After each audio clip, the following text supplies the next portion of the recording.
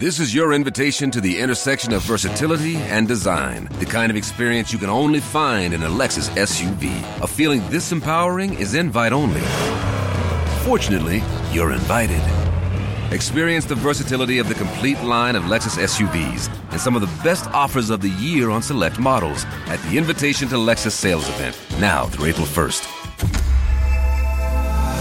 Experience amazing at your Lexus dealer. To be fair, my team's been in it a lot more than, the last decade or so. I was waiting for that. Yeah, park yourself. We're back in it one year, yeah. Joe, why don't you piss off over there and take a photograph while you're there?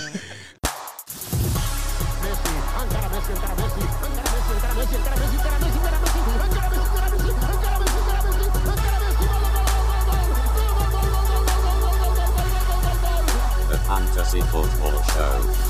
Hello everybody, my name's James. Welcome to Planet FPL People's Poll podcast. Today I'm joined by Clay Fernandez. How are you, Clates? I'm good, mate. You? Yeah, good. Before we get on to People's Poll, watch game last night?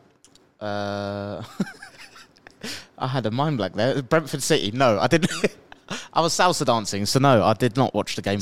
I'll get him telling him when he's salsa dancing salsa dance, in public. Mate. I thought I made that clear anyway. But I had Philip Foden in my team after your recommendation a few weeks ago, so thank you for that. I don't press the buttons, you do. Yeah, but no, I didn't watch the game. What is there to report on? City very good. Yeah. Cheers, Jeff. Sorry, mate. I don't want to ruin your thunder after Sunday. But Great insight, City were very... I mean, Flecker made 9 saves in the first half. Yeah. None of which were, like, out there wealthy. So there was one very good save in there, actually, to be fair. There was a lot of, he can't save toffee. He saved everything last night. Right, Duncan Alexander... All right then, Nico. Duncan Alexander, you know, is a bit of a stato. Yep. He tweeted out that at half-time, 3% of Brentford's saves in Premier League history had been made by Flecken in that first half. Jesus Christ. Am I right in thinking he got a 10-pointer or something? Possibly, with those saves. What did he got get? an assist. Oh, yeah, he assisted the goal as well. He assisted the goal, which quite amused me last night as well on social media. The amount of people that didn't know that you couldn't be offside from a goal kick, I found quite amusing, but decided to refrain from making comments. Brentford fought fairly valiantly, sure, but City just cut above. They obviously picked a very offensive team with Foden essentially playing off the left, but basically allowed to go wherever he wanted. De Bruyne and Alvarez behind Haaland, Bernardo Silva on the right. And Rodri obviously sitting well behind that. Yeah, good. There's vulnerabilities in them because they give everyone a chance. Yeah. But, yeah, very good. Comfortable winners. Haaland look fit, all good? Yeah, fine. I mean, he had a 1v1 chance very early in I say very early in the game. I think at 1-0. It was either just before Morpay scored or just after. I think after. Which you normally expect to score. But... yeah, it was fine. It was a good link on the hat-trick goal for Foden in terms of the weight of assist is very good. Didn't look like particularly sluggish or anything. I know it didn't look like its peak, but he hasn't played for 6 weeks. Yeah. So, yeah, I think it'd be fine going in for Saturday. And for those who probably don't own it, get him. Probably. And know that, but also those who don't own would take that last night. Right? Yeah. If I said to a non-owner in FPL or even in Sky, like Haaland to get an assist, you'd probably take it. Yeah. It's worth saying 70% of the top 1,000 bought him in Sky last night. So I don't think it was many not doing it in Sky, but there's a few in FPL obviously didn't. Foden, obviously, the headline off that. Yep. Good return from De Bruyne. On Foden, I think, before we get too deep in it, it's just, for me, he's been playing too well to get dropped. Yeah. That's been my consistent on it. It wouldn't have surprised me, by the way, if he didn't start last night. But that now adds to it. That doesn't mean he's going to start every game with Man City, right? But should Phil Foden right now be a part of Manchester City's first choice 11? Yeah, absolutely, definitely. And yet there have been people, just before he got the first last night, have been thinking, I need to move this to De Bruyne. Oh, really? Because De Bruyne's involvement in the opening 40 minutes or so was way more threatening than Foden. Sure. Like I said, he was off the left but allowed to move. He was finding it quite difficult to get involved, I felt. Then the longer the game went on, the more he found himself. Okay. Super talent.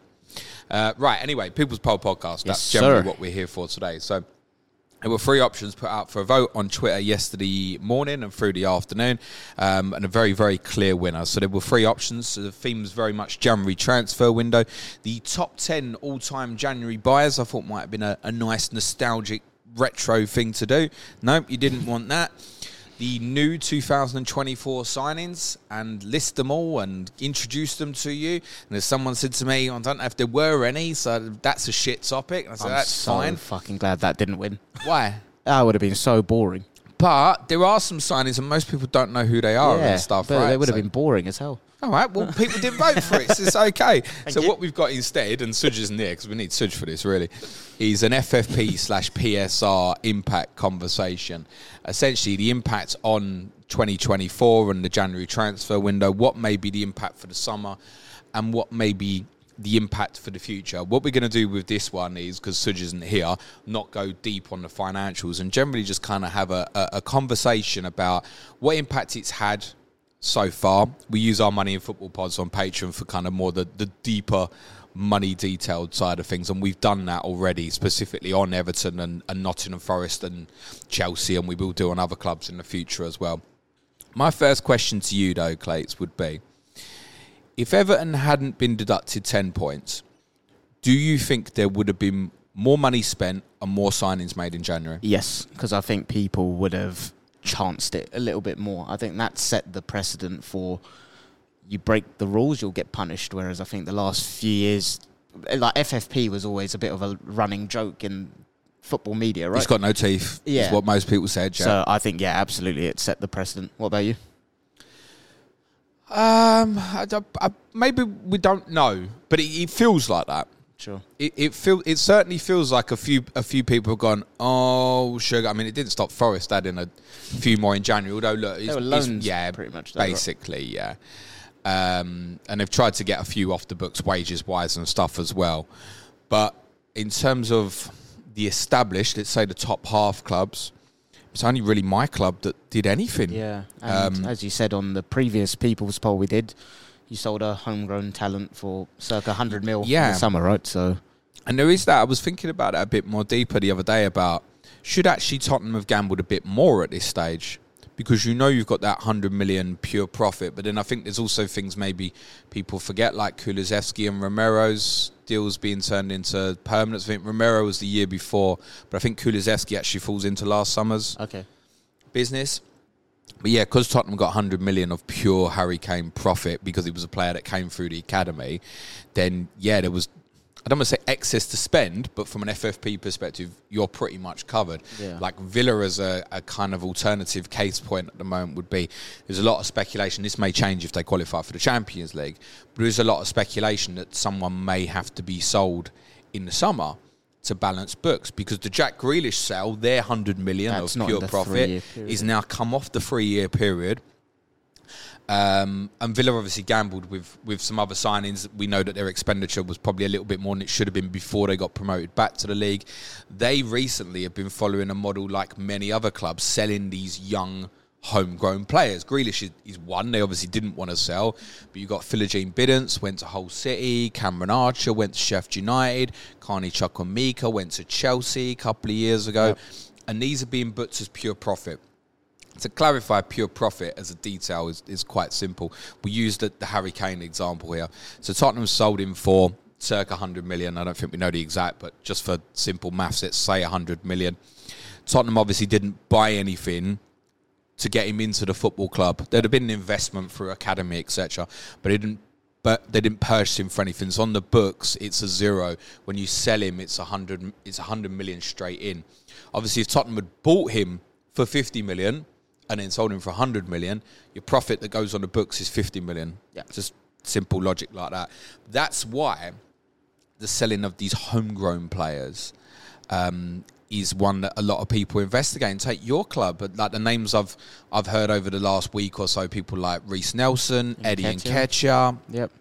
Smith Rowe's been touted. Smith Rowe, yeah. Yeah, and that's again what we spoke about on the previous thing. I think one of the questions that came in was, as a result of PSR, FFP, are we going to see a trend of homegrown talents being shifted? And I think that's the way it might link. I don't like this. I don't like it either, but I think that's what's going to happen. I spoke about this on a pod we did recently, that I think it just feels against principle to encourage the sales of homegrown players. Yeah. That said, I've read a case for argument that it stops clubs stockpiling these players.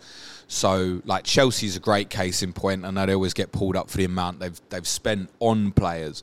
But actually, what's allowed them to do a lot of this is many of the sales of the homegrowns for decent fees that we forget about. People like Tino Livramento even. Yeah. Was obviously sold to Southampton for a decent fee. There's been lots of speculations about Conor Gallagher now. But what it has done a little bit was, I think if you go back sort of 5 years or so, Chelsea's academy teams were just madly dominating. Yeah. And there was a case to say, they're stockpiling. So I have a counterpoint to that, where I actually think you might see that happening more often, because teams... stockpiling? Yeah, I think teams might look at that as like an investment for the future, where you can invest early on, develop them, get an asset. It's horrible to think of it this way, but get an asset that's worth more that you can then cash on the books. So I think it might go that way, where, like, we spoke about Brentford's model, Brighton's model. I think if you're looking at teams outside of the greedy six, I think you probably should look at invest in your academy, stockpile, get assets that are sellable, cash in. Well, yeah. To be honest, it's quite a simple logic on it. And Chelsea have done their business from that perspective very well. This has been happening for a long time with Chelsea. Certainly goes back pre-Todd Boehly, etc. In terms of the profit being made on selling homegrown assets. Yes, I think you're beginning to see a movement of certain clubs going, we need to get players in potentially earlier and younger from other clubs. But I also feel like that's not a new thing, right? No. Think about you nicking like Fabregas from Barcelona and stuff.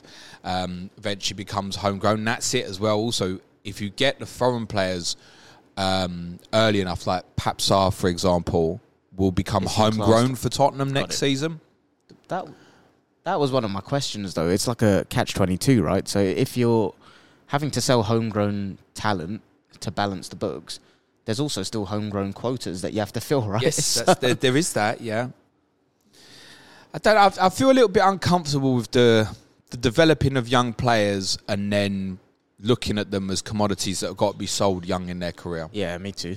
Take the Gallagher example, which we have to keep mentioning because it keeps getting brought up regularly. And it will keep getting brought up for a couple of reasons. One, he's out of contract not this summer, but next summer.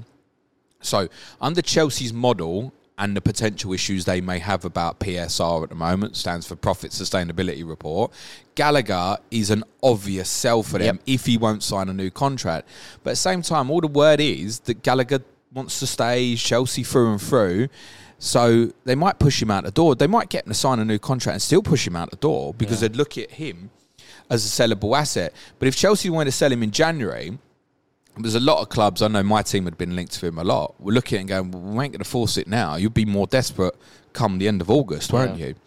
The other thing that's obviously going to really change, I think this is the impact of part of Nottingham Forest's argument, through the timing of the Brennan Johnson transfer.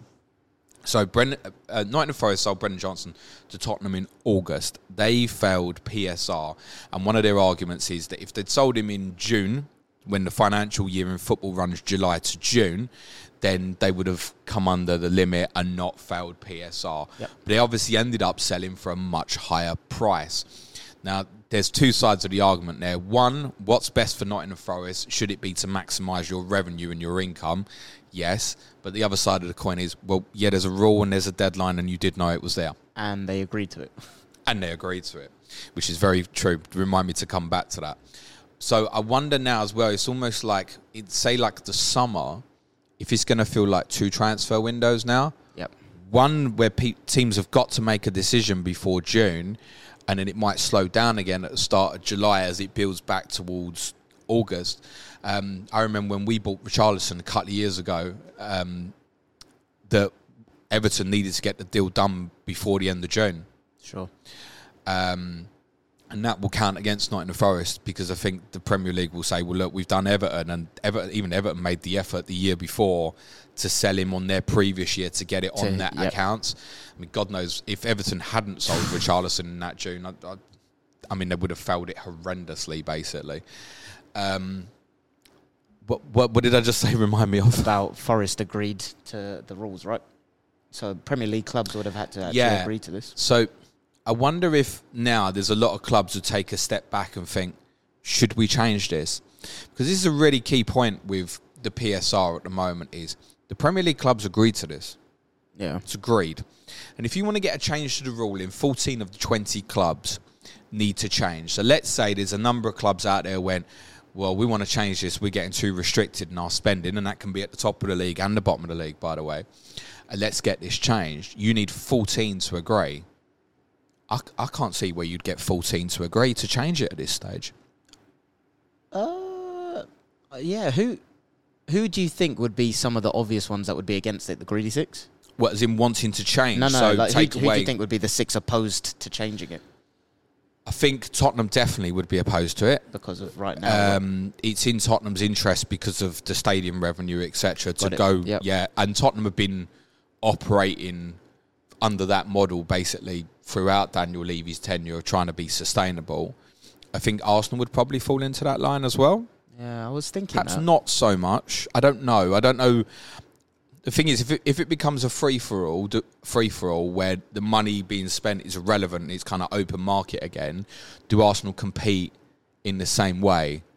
Or were you able to compete for Declan Rice because you'd been run in a way that allowed you to do that? Yeah, that's what I don't know. I don't know either, to be honest. Yeah, I think Liverpool wouldn't want to change it either. Yeah, Don't think FSG, the owners, would particularly want to start getting into wars with the others.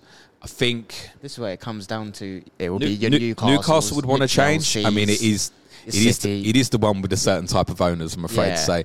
Newcastle would, yes, change it. They've obviously got a bottomless pit, would like to obviously spend whenever and wherever. City, obviously. But do you think teams like Everton, Forest, who have caught themselves stuck in this, do you think they'd actually want to change it? Or do you think it's more they've now understood how they need to operate? Because there's one thing, like I know we said like teams agree to it, but there's one thing agreeing to something verbally and then actually seeing how it plays out in reality, right? It's usually... Yeah, I mean, to be honest, even Everton, I mean, for Everton and Forest, they'd probably want to change it because otherwise they wouldn't be getting done now, right? Yeah. So it goes to say that they would want to change it. Long term, that actually it may benefit them. Not the penalisation. I mean, the rules in place to help them. Can't speak for Forest yet, but Everton. I don't know if all Evertonians would agree with this. Everton did need protecting from themselves a little bit, I think, because it was getting out of hand. Yeah. Everton were trying to operate like a Champions League team in terms of their expenditure on salaries, etc.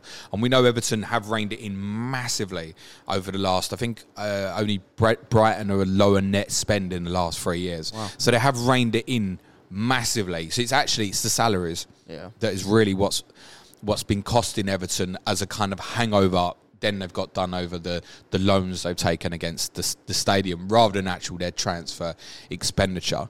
But Everton clearly was also out of control against what their income was.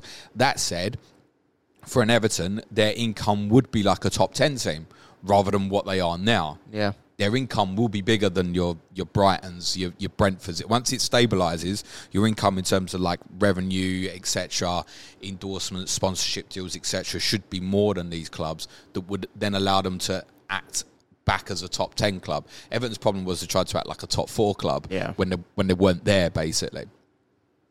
So I think, Everton would want to change it. Forest would want to change it. But I don't think that there's too many others that it would be advantageous to. I mean, you look at your models of your Brentfords, Brightons, etc. They're not going to change it, are they? And look at your Lutons. What benefit would it be for like a Luton who have proved, well, I'd say proved, but certainly competing very well with nothing to spend, basically. That's what makes me lean to think it would. Again, the question was, it wasn't a question. It was, you need 14 of the 20 to do it right. I don't see more than the greedy 6 that are push going for it, and unfortunately, it is what it is now. So. But I don't even think all of the greedy 6 do. Exactly. Like I said, certainly, I think particularly for Tottenham especially, because Tottenham can't compete, say, with United, Liverpool on off-the-field sales, like your money from overseas, etc., your shirt sales, your merch, all that kind. Tottenham can't compete with that. Yeah, but if you're in the Champions League, it changes, right? Yeah. To be fair, my team's been in it a lot more than, the last decade or so. I was waiting for that. Yeah, park yourself. We're back in it one year, Joe, why don't you piss off over there and take a photograph while you're there? Yeah, it wouldn't be in Sheffield United at home. It wouldn't be in Tottenham's. I don't think it's in Arsenal's interest either. No, I don't think it's in. I don't think it's in Arsenal's interest to suddenly be. Oh shit, we're in bidding wars with bottomless pits of City, Newcastle, and arguably Chelsea as well. No, like it don't. Agree. So let's just say nothing changes and this happens. So the original thing on the poll, right, was how is this going to impact future transfer windows? And we obviously saw a drastic change from, what was it you said? There was 60 last... So this January window, it was 16 or 18 signings. The last year was 62. Yep. Admittedly, half of that was Nottingham Forest and Chelsea, I think. A slight exaggeration. Yeah. But yeah, I mean, that's a huge drop, isn't it? And the money spent as well dropped massively. Do you know what the official total was on that? I've not actually checked. I mean, Dragusin was basically the only big kind of permanent money spent deal, and that's 25 million. Yeah. I mean, for perspective, Chelsea expenditure was about 200 last January. I really do think this is going to become the norm, and I think you're going to see the windows split into, well, they are split into two, but I think you're going to see the way they're treated as two different things now. I think the summer is really going to be about like sustainable squad building and planning, and like January typically is what, opportunistic signings. I think, and like if you've kind of... Or you're in a shit. Yeah. The other one. But I think now there's going to be a real emphasis on like real 18 to 36 month squad planning and like really thinking a bit more long term and getting things done in the summer accordingly. And I think this will become the norm in January now because they won't have so much wiggle room to play around. I wonder if we've also hit a peak in terms of transfer fees. Nothing's got near that Neymar deal from a few years ago, and we know it was kind of astronomical, and PSG fall into that bracket. If there isn't restrictions, kind of do what you want, but nothing has got near it. No. And I wonder, what was that, 200? Yeah. I wonder how quickly something will... I think the assumption was you had Enzo Fernandez last January, then obviously like Rice and Caicedo this summer, and you start thinking, well, is 100 million the kind of new norm, almost like a new 50 or new 60? It's like that different ceiling. I always say when Tottenham hits ceilings of windows, others are hitting others. Yeah. So it's like, everyone's spending 30 million on players, and Tottenham would be like trying to hit 15s. Tottenham get to 30 and everyone else is spending 50, 60s. It's a really good Tottenham point. get to 50, 60 and others are spending hundreds. That's kind of how it's always felt for me as a Tottenham fan. It's not a criticism of the expenditure going on, but I just wonder, if you take the Rice deal that you've done, the general word on the street was that you couldn't really do anything this month. Yeah, and it's not to say that you pay too much for Rice. I don't even think anyone thinks that, for example. But I think investing in that the player like that, or that heavy, means that you're not going to go and buy 6 or 7 other players. Yeah. It's going to be like, we get a Timber in with it or something like that. Yeah. So I think the sheer volume of transfers, other than for promoted clubs, I don't see it. For example, let's say the restrictions are there, and Newcastle work out, for example, okay, let's work on a more sustainable model in terms of perhaps rather than buying 50, 60s, let's buy more 20s, 30s. But I don't see it being like 10 of them. No. I see it still only being like 4 or 5 at a time. And then if you do kind of do that one deal for like a 70 or an 80, that might be it. Yeah. That might be sort of like all you do. And like Arsenal's a good example, right? Because I think in the summer, it's well reported, I think Arsenal are probably going to look at a centre forward. Yeah. You're not going to get one for sub 60 million of the quality that Arsenal need to get to the level they want to, right? So I think you're going to look at sales for, you spoke already about Nelson, Smith, Nketiah, possibly Smith Rowe. And I think Arsenal are in a position where I need to actually like figure it out over the 3-year period. But Arsenal probably do need to sell to be able to get that in. But like Declan Rice was obviously, like everyone takes the piss out of Chelsea for the amortization and stuff. But that is how transfers are documented, right? So like Declan Rice, 105 mil over 5 years, 21 mil a year. So I think that's how it's done. But you need to free up the wiggle room to be able to do it. So. Yeah, the other thing that we're not privy to on many deals in terms of transfers is structure of payments. So what we don't know in most scenarios, let's give you an example. Let's just use the Harry Kane example again, and we'll use Bayern Munich here as a case study, right? So Bayern Munich have bought Harry Kane for circa 100 million. Do you know how that payment's being spread? No, I do. Not a clue. No, me neither. I don't have a clue. So I don't know if Tottenham have asked for all that money up front. I don't know if that's coming in like a 50 million installment, a 25 and a 25, or 520 million. No idea. And then therefore no real understanding with certainty of how the accounting works from that perspective. Currently, this is an interesting number that Kieran Maguire did in an interview from The Price of Football. He said it was nearing the tipping point where Premier League clubs were owing 2 billion in transfer fees. Wow. So what's that, 100 million per club? Yeah. Now, let's rein in and say that Luton Town don't owe 100 million in transfer fees. Neither do Burnley, neither do Sheffield United. Start pulling away at that. There's going to be some out there. I think Manchester United's one I've heard reported sort of might be in excess of like 400 million or so. Chelsea has to be one as well. Again, it depends on the structures of how they've done their payments and stuff. The volume of the players they got in on big contract, it has to be one of them. The other thing I think you'll start seeing more of, and I'm going to use my club again as an example because it's just the easy ones for me to remember. But I mentioned earlier Romero and Kulusevski. So what were the structure of those deals? So I didn't Romero, really pay too much attention. Romero was he was signed, and then after he was signed, it was like, oh, actually, it's a loan. Okay. It's a loan for a year. And it's a definite permanent transfer next year. It doesn't have to hit any appearances or nothing. The fee is agreed. Now, the rumour on that was that Atalanta didn't want the money then. They wanted the money the year after. That's the rumour. And that suited you as well? I'm going to guess so. Yeah, Otherwise, you don't agree to it, I suppose. David Raya is an example of something like that. The Kulusevski one was an 18-month loan, which had an obligation to pay a certain amount of money if Tottenham qualified for the Champions League, either this season just gone or the year before. And obviously we did do it the year before, which is handy because I think had we not, Juventus could have negotiated for a higher price. Oh, okay. Believe it or not. Do you think that will become the norm then? Not the norm, but do you think you'll see a increase in deals like that being done? Well, I think the Chelsea guys would call it clever accounting, wouldn't they? Yeah. The Chelsea guys, they'll get a lot of stick at the moment, but they're looking for loopholes in rules, essentially.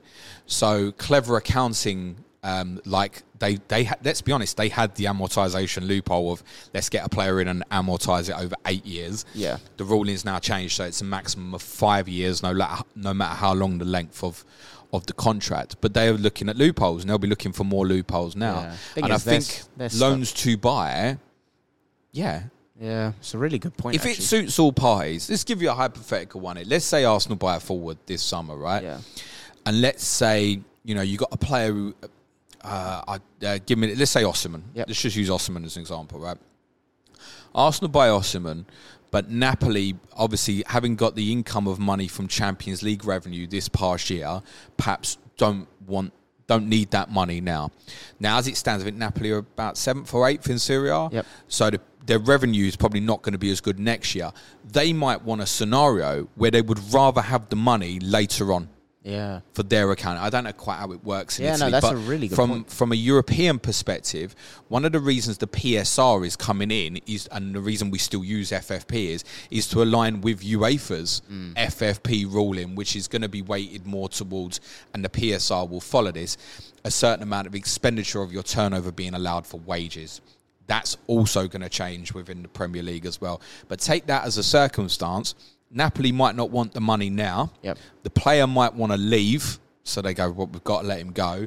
Could you generally look at that now and go, right, it's a loan officially, and then pay, but you will pay 80 million next year? I think that's such a really smart point. I really think logically I think that makes sense. Well, these sort of things have been happening, just not to that sort of scale. Yeah. Now, your position coming into a new financial year is a bad example because you probably don't want to do that. You'll be able to pay that money. But I think that's what it sounds like happened with the Romero deal with Tottenham, where Atalanta went, it would benefit us, because I think similar, they'd been in the Champions League and knew they were going to lose it maybe. They were like, yeah, we'll have the money next year.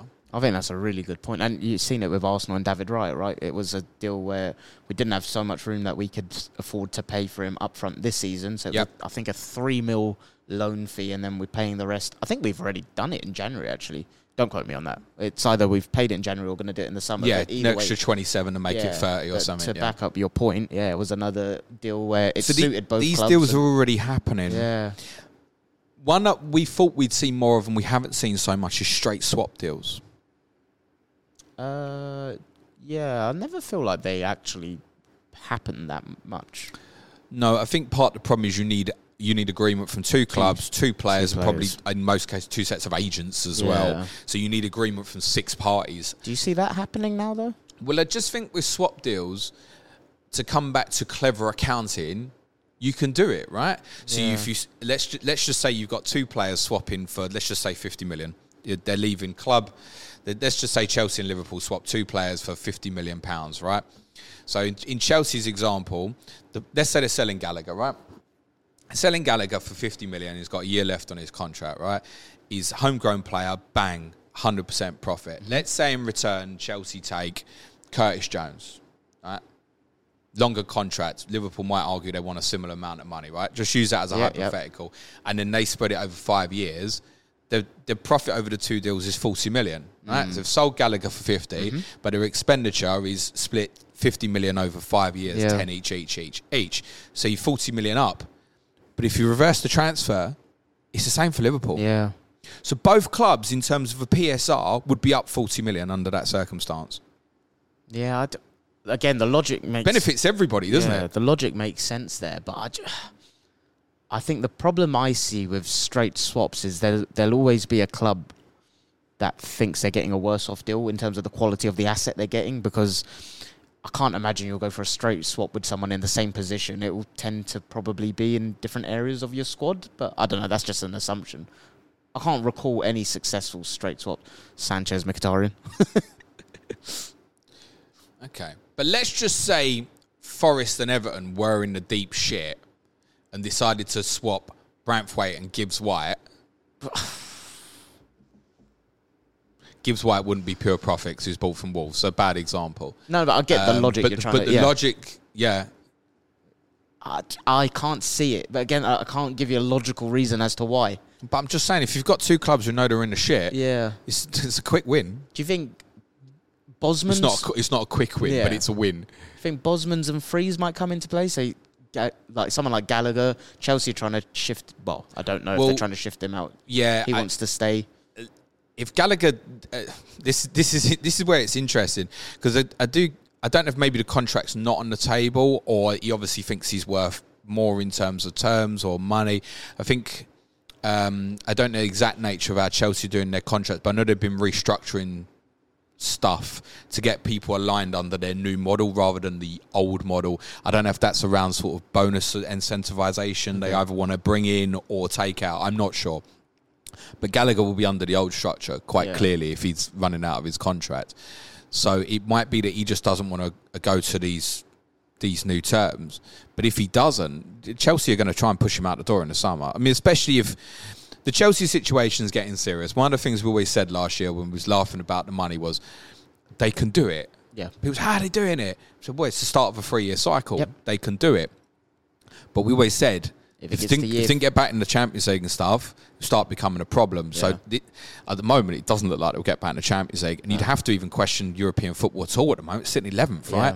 So now it will become a bigger problem. And I joked yesterday about sitting on the toilet yesterday morning and asking, could it be that Chelsea can't afford to sack Pochettino? I heard about this. And then, do you see there was an article today about it? Yeah, last night. They listened to Planet FPL? Or someone's watching you honest, in the toilet.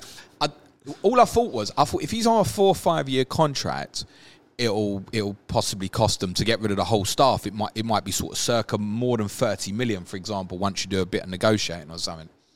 And I thought, well, that'd be a problem. When I saw it was only 2 years, I thought, that's probably not a problem. But then the report last night said that it would cost probably 10 million.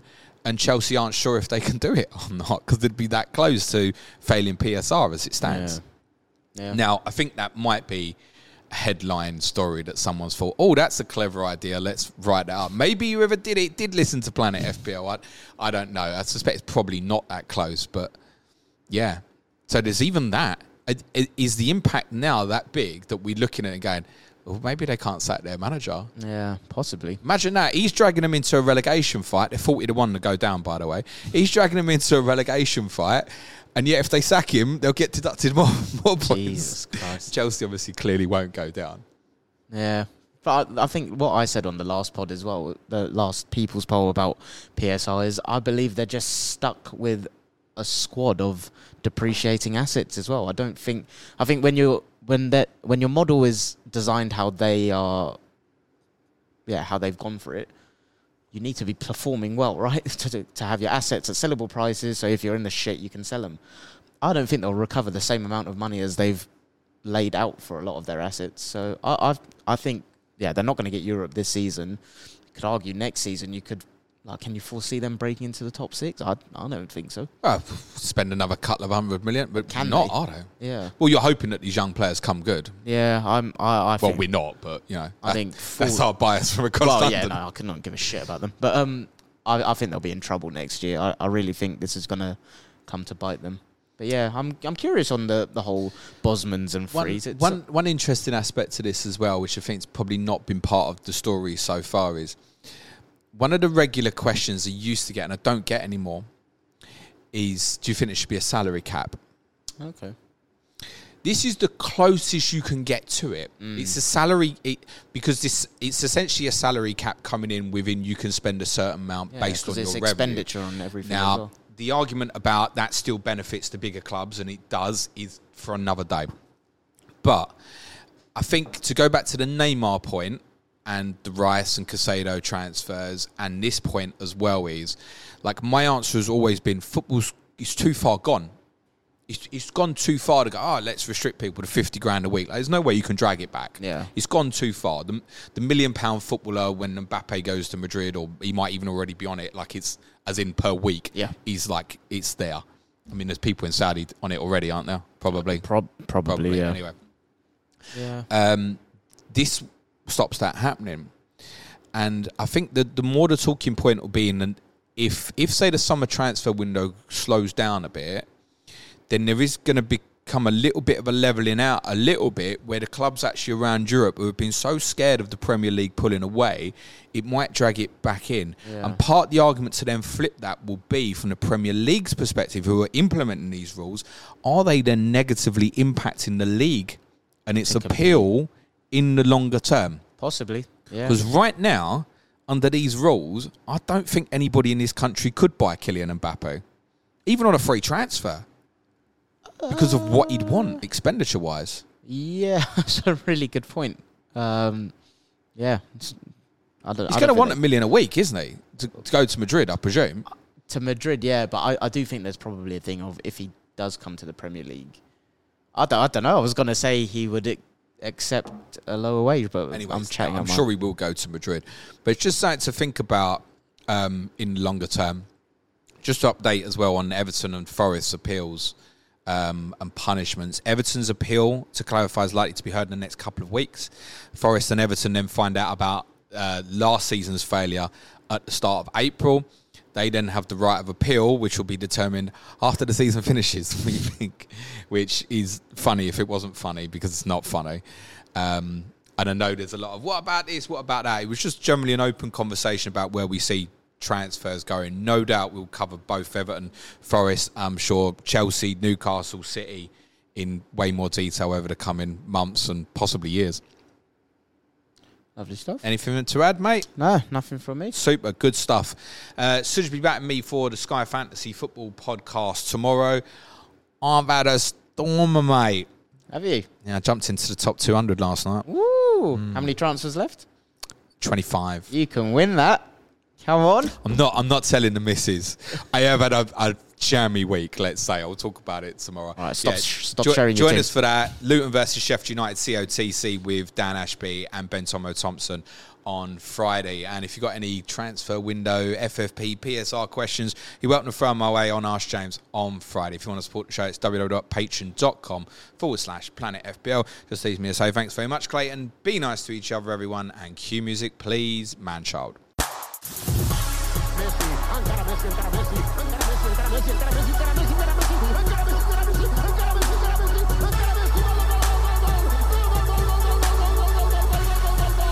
The Fantasy Football Show.